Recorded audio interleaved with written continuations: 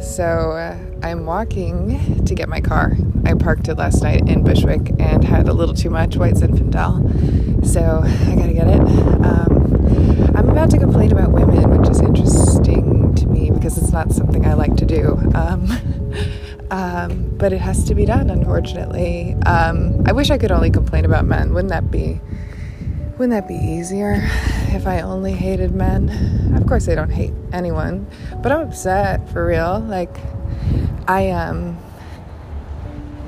I've started to learn that, like, I think that, like, bad male behavior is literally just a response to culture and, like, conditioning that men are receiving from many places, you know?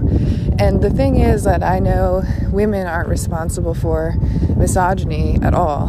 I'm not a victim blamer. But the world is misogynistic, and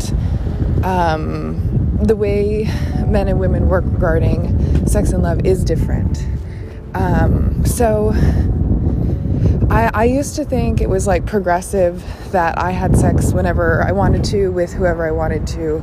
And I'm actually starting to walk back on that, like, a lot now. Like, pretty heavy. Because I learned that, like, I'm always looking for both love and sex. They're really tightly tethered. You know, and I'm not saying everybody I have sex with I fall in love with. I certainly don't. Plenty of times I have sex and I'm like, all right, have a great day. I'll let you know if I'd like to see you again. You know, it's not like I'm this little complete imbecile who can't understand the difference. Oh, I totally do. But all too often, and you know, I was always confused when women were, like, telling me or telling anyone that they should hold out, you know, and not give him sex. It's like, what? What am I, a mother? What am I, a mother? Give him sex? I'm having sex too. What's wrong with that? You know what I mean? So I struggle with, like, the whole concept of, like, acting unnaturally, honestly, like, whatever that means for me or, like, anyone. You know, I don't think people should be rushing to do anything they don't like to do, nor do I think they should be artificially holding back. But I'm actually getting burned literally so much lately with guys who seem to think that you can treat me like a vending machine, to be frank. Like, And the problem is like, they literally actually, I think they treat you like a vending machine because that's how we're behaving towards them, unfortunately. I think it's a collective action issue. I think there's so many cool women, in particular in New York, who like sex and aren't necessarily looking for commitment because they're focused on their careers. Or they are, but they're on birth control, so, like, the risk of sex is, like, pretty low, you know, like, you're not going to get pregnant or anything. I remember the first time I got on birth control, I was like, oh, this is awesome. Like, if I'm ever raped, like, good for me. Like, I'm not going to have the child or an abortion. You know, that was my first reaction about birth control. I stopped taking birth control 2 months ago because I realized, like, if I stop taking birth control, it's going to help me be more cautious regarding sex and, like, who I'm having sex with, and, like, being very, very careful with protection, and, like, being very careful with, like, you know, which partners I'm with, because it's like, I'm not trying to, like, get confused over who gave me what. So I feel like it actually reformed my behavior in a way that made it easier for me. You know, it's kind of like when you set your alarm in the morning because you want to wake up on time. It's like sometimes you create something in your life that gives you the conditions where you'll behave the way you'd like. Anyway, I think that a recent thing that happened, it was, like, hooking up with a guy who honestly kind of have, you know, something of a crush on. And I asked him, I was like, let's get dinner. And he was like, yeah. And, like, you know, it seems like he thinks that when I said dinner, I meant sex, because literally he'll hit me up and say, what do you know, are you free, like, for dinner? Or, like, I don't even know if he said that. He hit me up when he should have hit me up regarding hanging out or getting together. And the premise was dinner. And then, like, I was like, yeah, I'll be free in 2 hours. Like, I hadn't heard from him in a while. And I hit him up. I'm like, I'm going to bed. And and honestly, I was like, yeah, like you said, you're free for dinner. literally just tell, it's too late. I don't eat at 9:30. And it seems like he was under the misunderstanding that when I talked about dinner as much as I talked about dinner, I was really just talking about sex. I don't understand that really, because I was dinner, DINNER. I don't know if you guys have heard about dinner before. It's a thing most people are doing in the evenings in order to nourish themselves. And they tend to like to do it with interesting people or people they care about. Or at least I do. Luckily I went and I had dinner with a friend. But like, why would that guy think that dinner meant sex if other women hadn't done that before? So that's why women are trash. And it's not like we are trash, right? Like, but like, the more women that say dinner and mean, hey, what the fuck? The more women that do dinner when they mean dinner and do sex when they mean sex, the better. People need to start being honest about what they want, because this coded language, when I'm trying to be direct, okay? I'm not a manipulative person.